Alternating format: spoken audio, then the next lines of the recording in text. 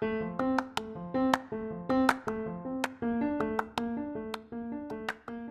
guys, welcome back to another episode of Family Meal. I know that things are still crazy in the world, and someone who can inspire you during all of this is today's guest, Gracie Mercedes. She has worn many a hat and executed all those jobs with her real sense of self and just given him her all. This episode, she really dives into her different career paths and moves and growing up in New York in the city and how that was different than her siblings that grew up in the suburbs, and what it's taken to like really make it in Hollywood. And she was a writer on the first season of Perfect Harmony, the NBC show. She's a director and writer of her own projects and made a film during COVID, so please check that out. And most recently, she started her own podcast called Not Blank Enough and has fantastic episodes out. Definitely check that out and subscribe to her podcast as well, because a lot of inspiring people. I'm just very grateful that I had the time to interview Gracie, because, and I didn't really tell her this on the episode, but she was one of the first people who I saw. And I was like, oh, this woman is wearing multiple hats. Like, I want to be an actress and. And so shout out to her and to all of the people out there who you look up and you see yourself doing the things. And I think that's really something that we touched on is, you do have to see it in order to sort of aspire to it. But, just keep going for your dreams and your goals, and they'll probably shift along the way, but that's just life, and that's what's exciting. So get together a snack or something, or don't, and just be ready to have a good meal after you finish this episode with Gracie Mercedes.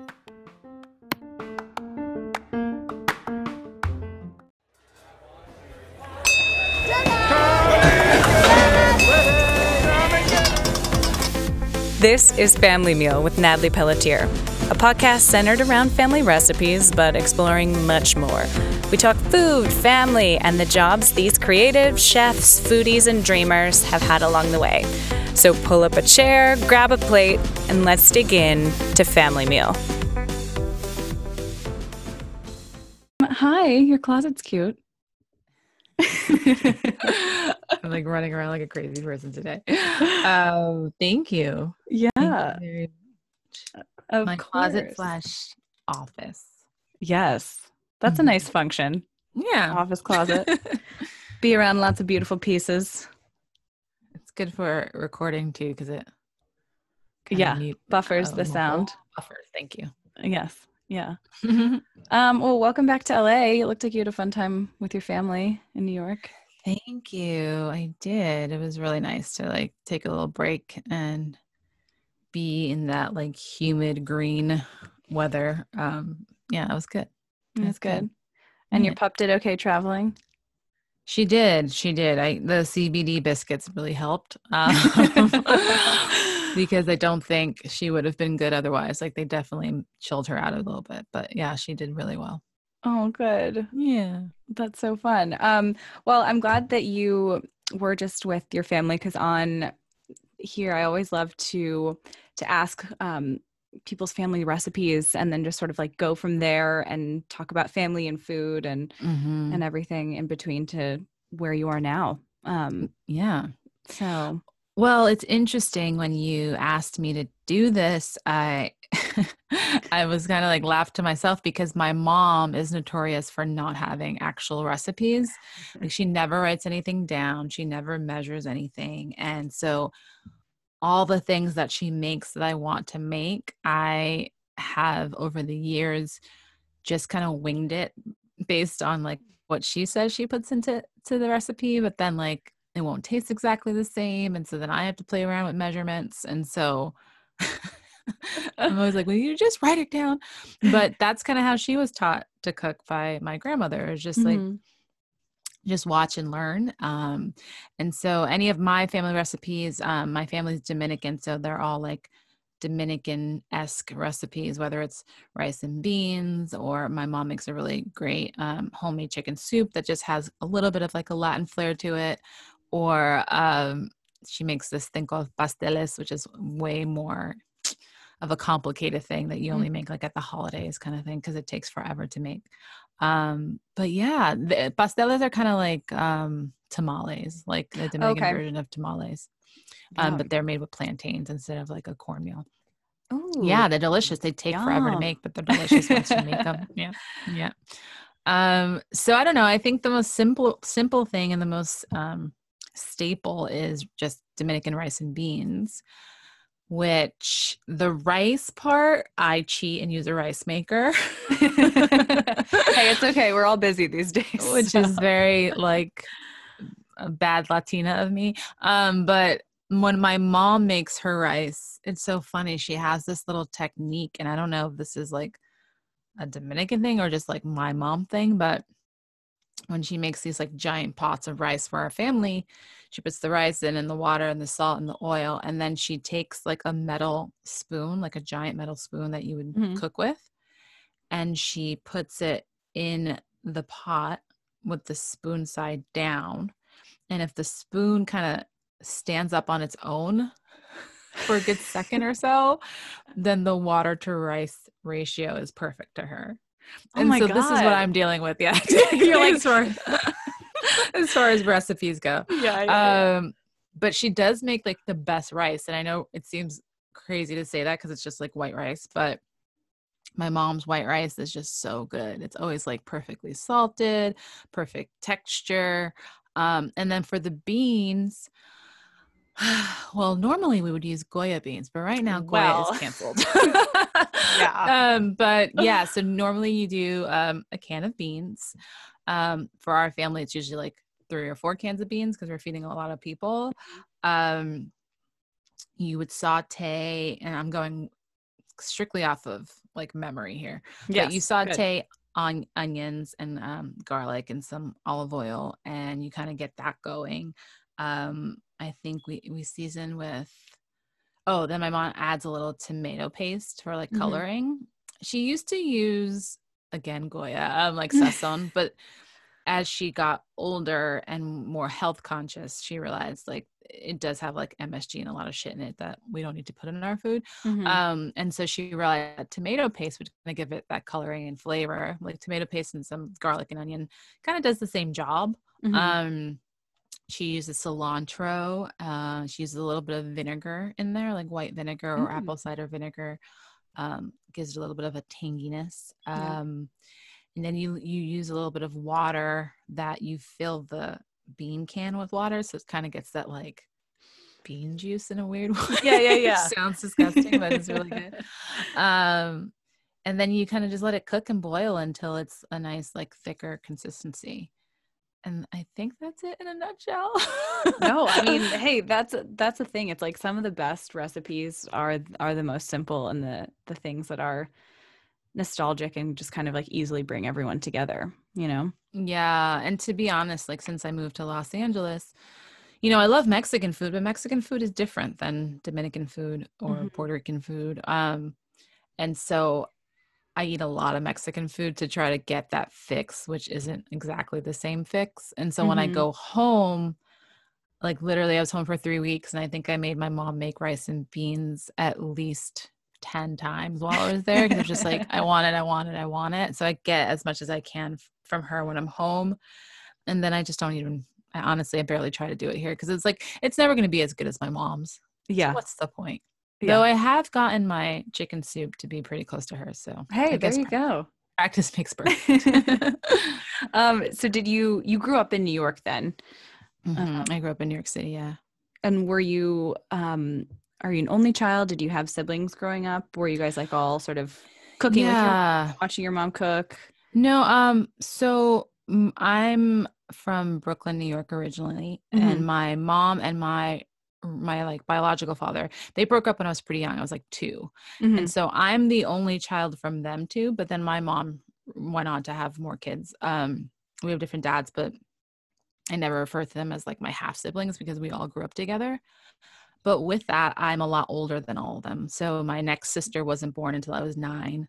Okay. And then my brother after that wasn't born until I was like 17. And then my baby sister was born when I was 22. So she could basically be my child. And so we're very far apart, so much so that I didn't even live in the same house as my baby sister, because by the time she was born, I was in college and moved out. Right.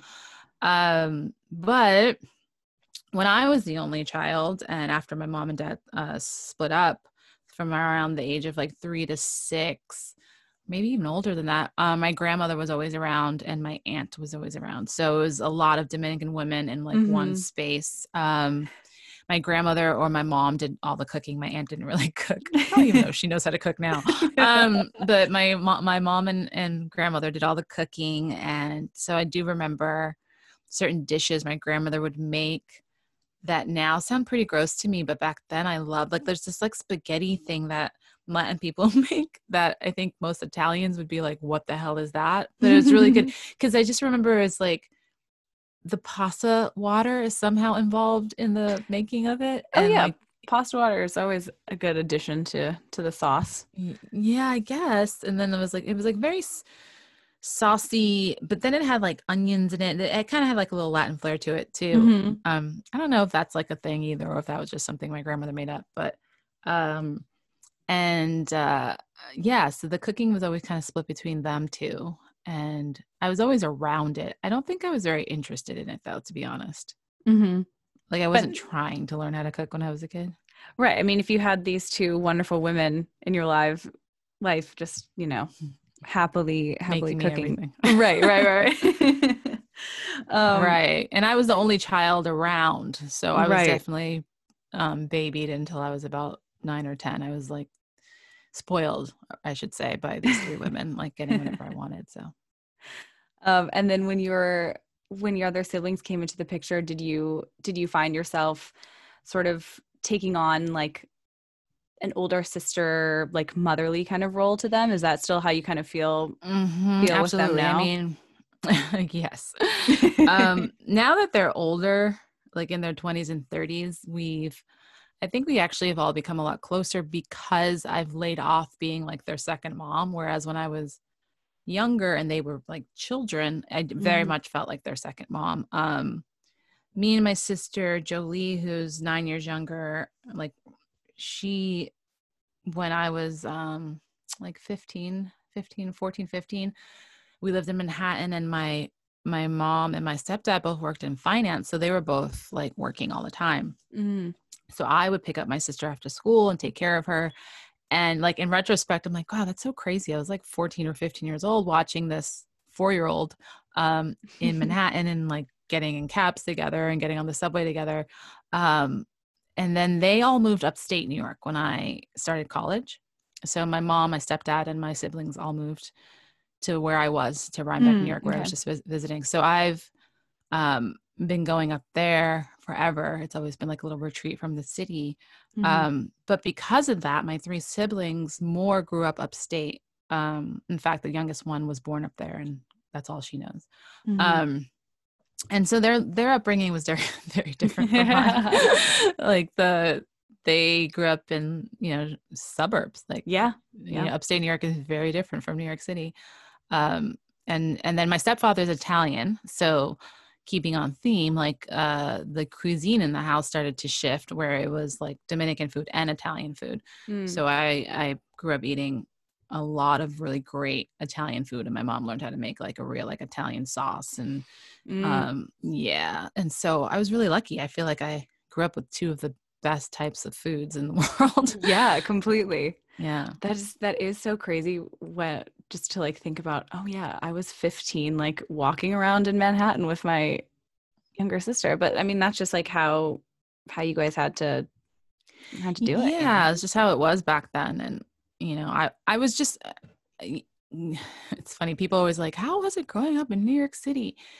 And during it, you don't know any different because it's what you're experiencing and living. But New York City kids grow up really fast. They have no choice but to, because they're constantly surrounded by people and danger, if you will, and just a different environment. Like I didn't grow up riding my bike in my neighborhood. I didn't grow up Right. going to house parties. I didn't grow up driving. Mhm. You're in that concrete jungle, and it's just a different Yeah. life experience. And so, yeah, it was my siblings at 15 and 14 were much younger than I was at that age.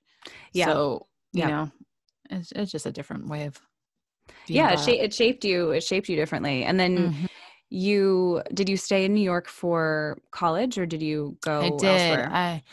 Nope. I always wanted to go to NYU. And so I only applied to like 3 schools. And then when I got into NYU, I was like, this is it. I'm going there. Yeah. And I loved it. In retrospect, I'm like, oh, I probably should have left town.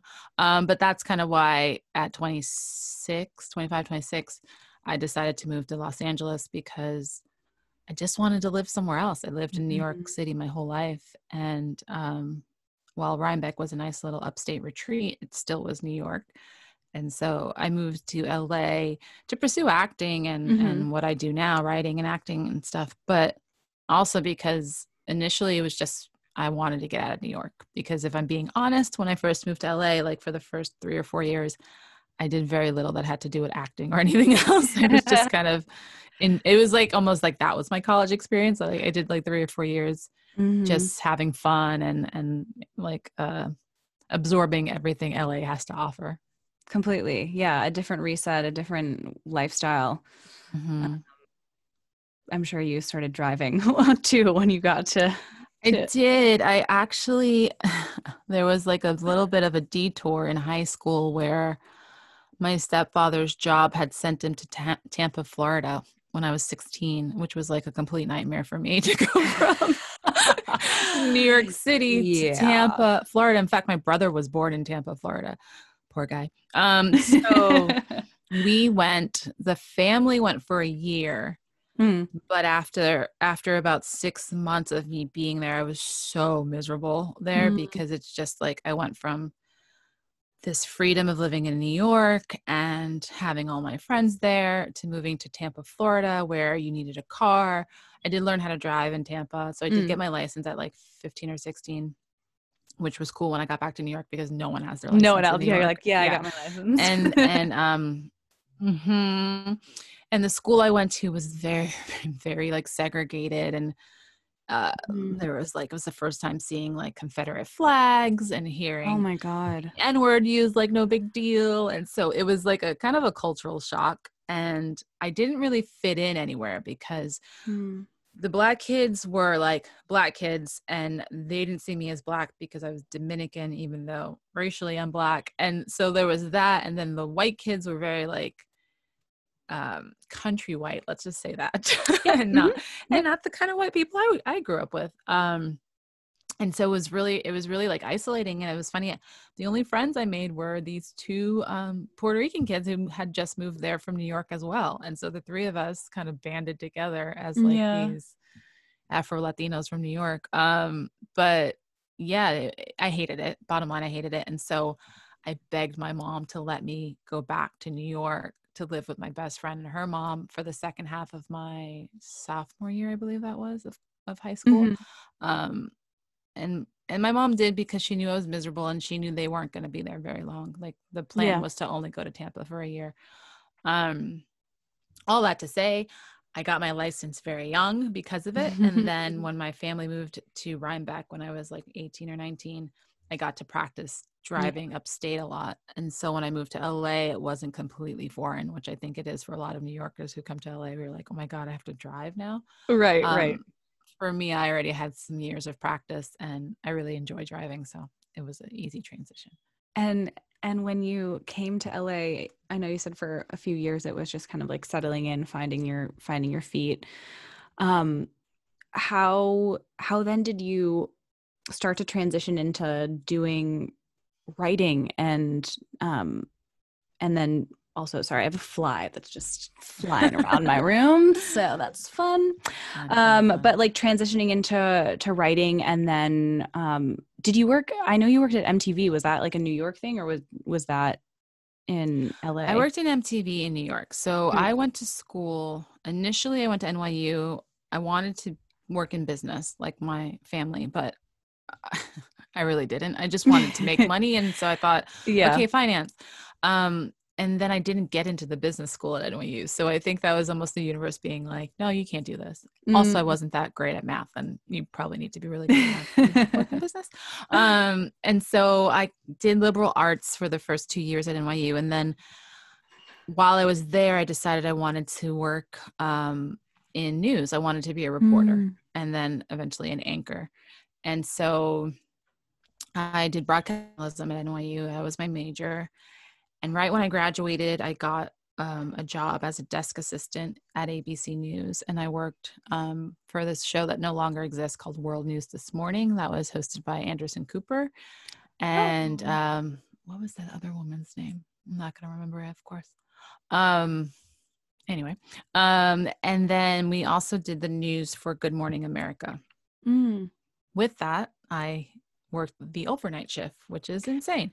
So I would go to work at like 10, 11, 12 o'clock at night and spend the night, basically working. And the news is depressing. The news is not a fun place to be. Like it was a lot of like wars and murders and rapes and this and that and the other. And so I pretty quickly was like, yeah, I don't think this is for me. I'm too sensitive for all this. Like things were making me tear up. And if you're working in news, you shouldn't be that affected, I don't think, by the news. And so after about 6 months, I decided to quit. And I just took a chance. I had interned at MTV News when I was in college. And so they had also offered me a job, but at MTV at the time, and I think still, everything's freelance. And so it was like, we can give you this job. It's going to last, a month. And then after that, you have to hope to get on another project. We can't guarantee you work.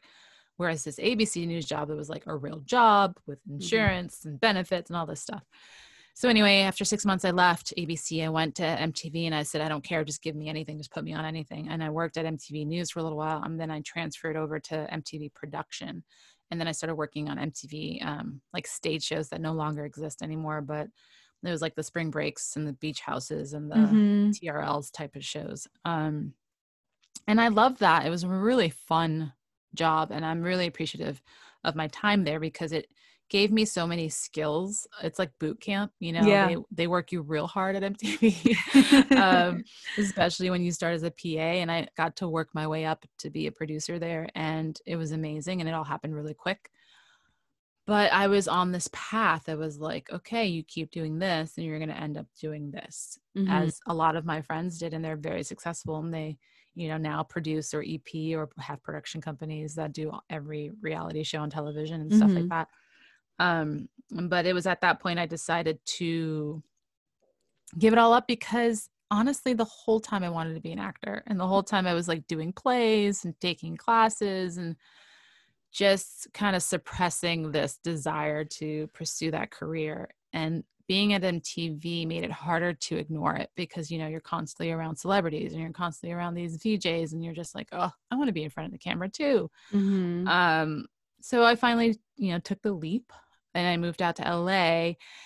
And like I said, if I'm being honest, the first few years, I just kind of dicked around. Like I was lucky to get a commercial agent right away. And I started booking commercials right away, which was super exciting. So that was some money. And then I would wait tables like a couple nights a week. And then the rest of the time I was just going to beaches and bars and restaurants and house parties and just kind of like living my life and having a really good time. And it wasn't until I hit 30 where I was like, I need to get my shit together. Like, what do I really want to do here? And, around that time I realized how hard acting is. And I think so many people come to LA and they're like, I'm going to be an actor. And you don't realize like, no, this is really hard. And it really is something you have to commit your life to if you're serious about it. You can't be like, oh, I'm going to try acting for a couple of years and see what happens. It's like, no. Either you love it enough to do it forever, and whatever that means to you as far as like doing it is what it becomes, or don't bother, because it's honestly, unless like you have some kind of nepotism on your side, it does not happen overnight. No. And with nepotism, it doesn't happen overnight. Sometimes that just gets you in the door. And if you suck, that's your last shot. Yeah. So that's when I decided to get into classes. I started studying at the BGB studio and did that for a few years and loved it. And then more recently was at IDSA, which is a school out of London that was more like a actual drama program. And since I didn't go to school for acting, it was a really great program to be a part of. And that's basically the acting trajectory. I started working, I got lucky and started doing co-stars pretty quickly, but it wasn't until recently that I got like really good representation. So it's only been, sadly, it's only been since January that I had good representation, and I was going on pilot auditions, and then of course COVID happened. Yep. And so we'll see where it all goes as far as the acting goes. I mean, there are self tapes happening here and there for stuff that we hope to be able to shoot at some point, but completely, yeah. Yeah. And then as far as the writing, and I'm kind of skipping through the fact that when I moved to LA, after a certain point, while I was in these classes and stuff and kind of developing my acting career, or my acting life, I should say, I decided I didn't want to wait tables anymore. I was like approaching 30 and I was like, I don't want to do this. It was making me pretty miserable. And I honestly think that's why so many actors quit acting, because they just can't stand waiting tables anymore. Yep. Yeah. Yeah. And so it was at that point that I started, I was doing multiple things at once. I was hosting, like on-air TV hosting, and doing like online and TV segments. And that came about because I had done some styling, some fashion styling that I kind of fell into, because my friend, he at the time was the creative director for American Eagle and had asked me to like help him on a shoot. And that turned into me becoming like a stylist for their campaigns as well. Way. Yeah. So that lasted for like about 3 or 4 years. And then that turned into me taking on personal clients and doing like personal shopping and closet revamps. And so I was making a really good living doing that stuff instead of waiting tables. And I was still able to go on auditions and be in my acting classes. And so that all worked out. And so that kind of transitioned into being a quote unquote style expert, because I was hosting and I had a hosting agent. And then that landed me a couple of gigs like with E and Style Network, which no longer exist, and a couple online things. And then I did like a style segment on Access Hollywood for about 7 months. Yeah. And Access Hollywood Live. And it's actually that job that made me realize I didn't like hosting. They were all lovely, and I had a great time doing the job, but I was like, I don't know if I really love this so much. So maybe I'm going to shelf this. Yeah. And then around that time, probably just before the Access Hollywood stuff, I fell into blogging. Yeah. And, it started organically. It just started as a website for my styling. And then that's around the time like outfits of the day started being a thing. And so I started shooting myself in outfits and then started getting a following on I've been on Instagram for like 10 years, which is crazy. And so I did blogging like full time for about 8 years, and it was great. It was great. And I still do collaborations here and there, but about 2 years ago was when I decided that I wanted all my focus, all my energy, all my work to be put towards my career in entertainment. And so now I see myself less as just an actor and more as an actor / writer / director. And so I'm just trying to work in entertainment in any way I can, because I love it so much. And in order to do that, I was like, I can't also be posting on Instagram every day and doing 3 blog posts a week and having all these photo shoots and stuff. So I stopped working with the blog agency I was working with. And then I started really focusing on writing and wrote my first pilot. And then things started just to happen really quickly. That first pilot got me an agent, and that first pilot got me my first writing job, which was working on Perfect Harmony, the show on NBC. Incredible. It all just happened really quickly. It literally just all happened last year. Oh my God. And when I say quickly, I mean like the showrunner emailed me, said, would you be interested? I happened to have this pilot that I had just finished to send her as a sample. She liked it. I met with her, and then I met with one of the EPs, and then I was like hired the next week and started the week after that. And then I did that for 6 months. I wrote on that show for 6 months, and then it was done in November of 2019. And at that point I got my reps now, who I love, my new manager, my new agency. And that's kind of where I'm at. So now it's like the new year's here. And like I said, I had a pilot season before COVID, and now I'm focusing on developing my own projects as far as writing is concerned. And I just finished directing a short film that I'm also in, and I wrote. And I work with a production company. Like, I'm just crazy busy, and it's I great. mean, I love it. That's also exciting. And clearly you just along the way have been pivoting and following your gut and just being like trying on things though. But like really, I'm so happy you were a blogger, because otherwise I wouldn't have met you. Like, we met because you were my mentor at like a Create and Cultivate, 5-6 years ago? Oh my God. Yeah, I forgot about I was that. like in your session because I was like, okay, I had recently moved out to LA, and I was like, I need to be fueling my creativity in other ways, because auditions come up when you first move out here. They're few and far between. So it was how to fuel, and so I'm very thankful that was a part of your trajectory. But working in a writer's room, I mean, how was that, now that you've been on set and you've been on TV shows, but then seeing sort of like the behind the scenes of how episodes are formed? Like, what was that like? It was eye-opening, honestly. And I feel like as an actor, it was literally like pulling the curtain on Oz. Like, I was just like, oh, this is what goes on behind the scenes. Like, it really helped me as an actor as much as it did as a writer, because as an actor, you really realize how little everything has to do with you. And it's like, you hear that all the time. You're like, just because you didn't get this part doesn't mean you're a bad, quote unquote, bad actor. It just means you weren't right for this part for whatever reason. It could be as simple as your height or the color of your hair or what you look like, or it can be you just didn't have the vibe of the character that they were thinking or expecting or looking for. But then even once you're cast on these shows, you realize, like, the lines are changed, and a lot of times it doesn't have to do with the actor. It just has to do with the way the flow of the story goes, or what the studio wants, or what the network wants. And as an actor, you might take that personally and be like, oh my God, why did they cut this line? Or why did they change my storyline, or whatever the case may be? And it literally just might be the network being like, no, we want this story to happen right now versus this story.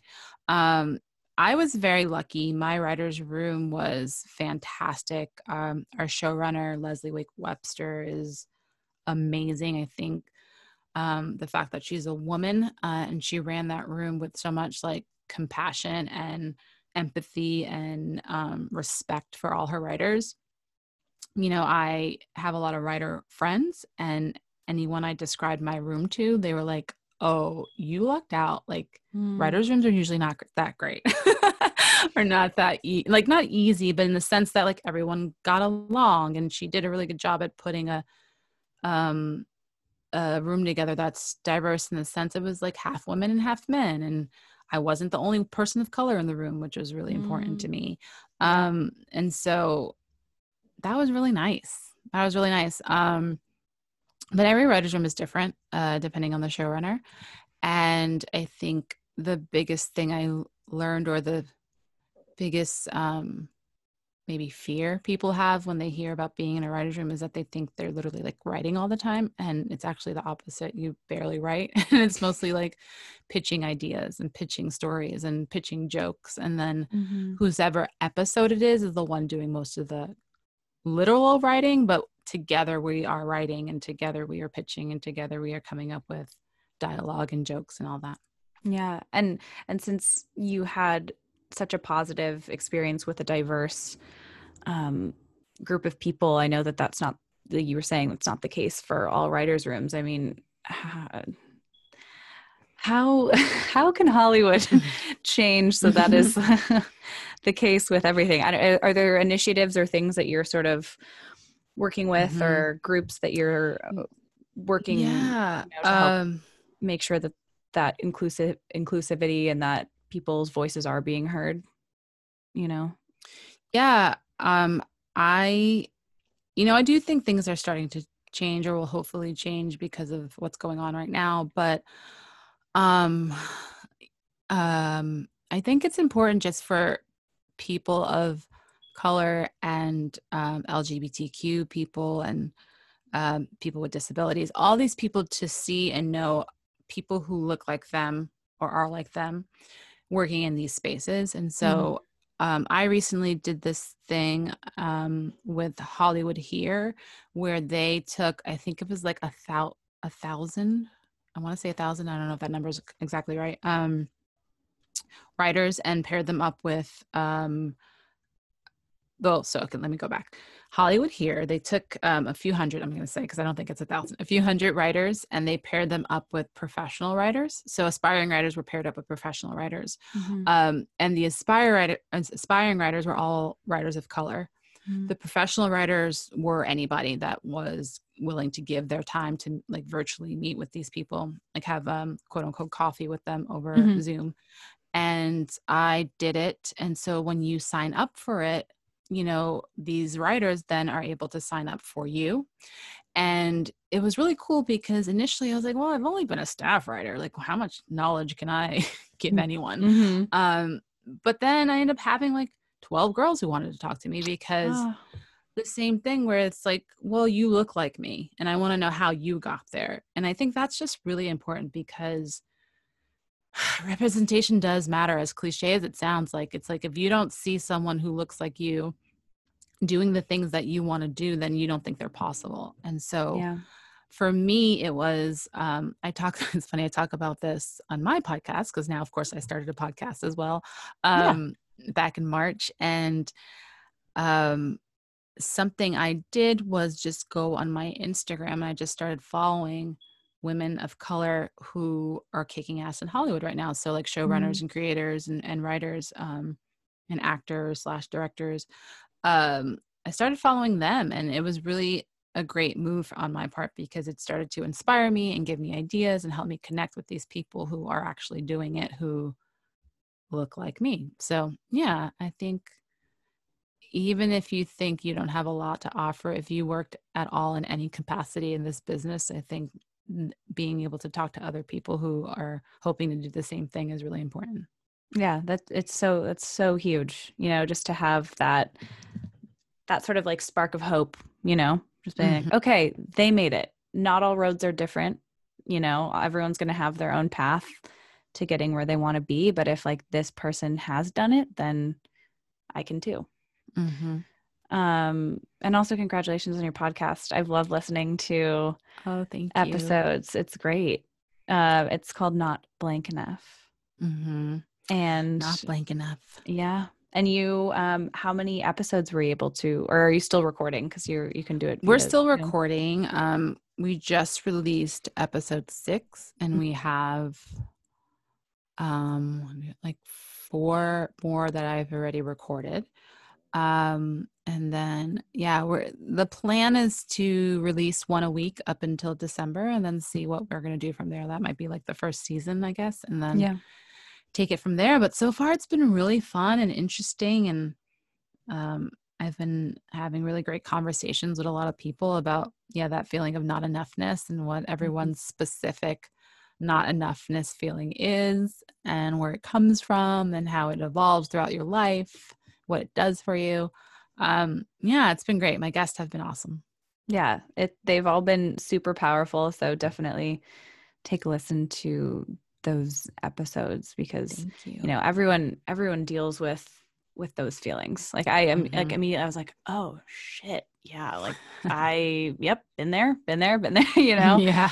But also hearing stories where I was like, oh my God, someone's been like felt that way, like that's also, eye-opening and a great reason to listen to, just to hear stories that aren't like your own. Yeah, that's been the biggest surprise, is to talk to people who are seemingly so different from me and then be like, oh wait, no, I felt that exact thing, but for a different reason.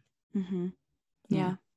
Well, that's amazing. I mean, I know for the sake of time, I would love to keep, chatting more about that, but I always love to ask some like fun, Oh yeah. kind of rapid fiery at the end. Okay. I'm so nervous. I just got really nervous. Oh my God, the rapid fire. So in a dream world, who would be at your like a backyard or whatever dinner of yours, and what would you serve them? What would I serve them? You can order the food. Have your husband cook. Right. Yeah. I think it'd be really fun to have the Obamas over. Yeah. And then in honor of Mr. Obama, it would be really cool to get a Hawaiian like catering thing going, like a luau. Like, can I get a catered luau happening? Sure. That'd be fun. But yeah, I would love to freaking me. I was in Boston just visiting. I had a film that got into the festival there, and so me and my husband walked around Harvard campus. It was like a year or two ago, and I saw Malia, and I freaked out. I was like, it was like I saw, I don't even know who, I like Beyonce or something. Like I was just like, stop. And it took everything in me not to run up to her. And I was like, no, there must be Secret Service around here, and I don't want to be tackled. So I just looked at her from afar, and I was like, oh my God, if I feel this way about her, like how would I even act if I met Barack or Michelle? But anyway, that's my answer. Yeah, you'd have that would be amazing. You guys just, they're amazing. I think they would love me. No. They would. Why not? I love them. Yeah, they're incredible. And Michelle's coming out with a podcast. I saw that. I was like, oh my God, well, that's going to be an instant success. Right? What do you always have in your fridge? There's a lot of things I always have in our fridge. Almond milk comes to mind. 2 different kinds, a barista blend for my coffee and a regular kind for smoothies and the like. That's not very fun, but honestly, that is the one thing that's like always in our fridge. There. And if it's not there, I'm like, we need almond milk because I have to have my coffee in the morning. So yeah. So that. What's your go-to snack? Well, I do love tortilla chips and salsa or guacamole. That's probably like my favorite go-to snack. But lately I've been making these quote unquote healthy brownies that are made with I have to be gluten-free. I have like a gluten allergy. And so there are these brownies made with, there's no flour in them at all. Like not even like non-gluten flour. Yeah. Whoa. It's made with almond butter. So you have to use like a whole jar of almond butter, but it's completely worth it. They're from, oh shit, I might have to send you a link so you can share it with your audience, but they're literally the most delicious. They're like fudgy, decadent brownies, and they're amazing. Yeah. I want to say sweet laurel or something, but anyway. Okay. Those sound amazing. Would your gluten-free bagel be toasted or untoasted? Ugh, I know. I love bagels. Toasted. Mm-hmm. Especially if it was a gluten-free bagel. What's your drink of choice? Tequila. Non-alcoholic water. Honestly, I just drink water all day long, all the time. Yeah. Alcoholic, I love tequila. I love a great margarita. And I'm also super into like a real LA asshole, natural wine now, because there's a natural wine shop near my house. It's not being an asshole. It's just better for you. It's so good. I never get a headache. I love wine, but I used to always get headaches and I could never drink it. And now I drink all the natural wine in the world and I'm fine. Yeah, that's right. Because they're not adding shit to the wine. Mm-hmm. Yes.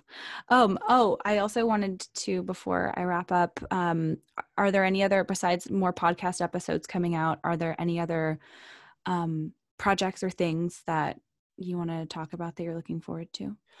Right now, yeah, the focus is on the podcast, because unfortunately with COVID, not much else is going on. Mm-hmm. I do have a short film I just wrapped and it was just submitted to festivals, and some other short films I've done before that are starting to get into festivals. Mm-hmm. So there's a lot of like short film stuff happening, but that's really it. I mean, honestly, if you follow me on Instagram at Gracie Mercedes, Gracie with an S, I always plug everything on there. So Yeah, I literally was brought to tears by your COVID love story.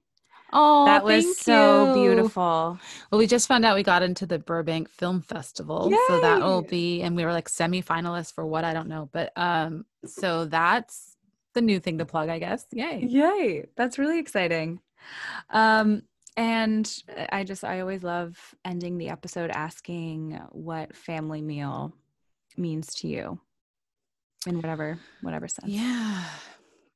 Family meal is really just getting together, whether it's actual family or friends that have become family, and really just taking that time, not on your phones, sitting around a table, having really good food, good wine, good drinks, and connecting. I mean, I think we spend so much time looking down on our computers and our phones that when you actually have that couple hours, hopefully it's like 2 hours or so, that you can just connect with your girlfriends or your family or your mom, whatever, and really just eat and enjoy each other's company. I think that's what family meal really stands for. Yeah, I love that. And the fact that, like, during all of this, hopefully we've been giving ourselves the opportunity to put our phones down, to not look at the constant news cycle. I know. I got to be better at putting my phone down more. Oh, well, thank you so much for taking the time to Of come course. Thanks for on. having me. Yeah. Well, good luck with the rest of your day, and I'll see you on Instagram. Thank you. Bye. Bye. Thanks for tuning in to today's episode. As always, I love to hear from you. So drop a line on Instagram, whether it's the Family Meal Podcast, my personal one at Irish Freckle Girl. I just love hearing from you that you've maybe made some of the recipes, really anything. So truly, thank you so much from the bottom of my heart for tuning in to My Little Food Baby. And as always, stay curious and stay hungry.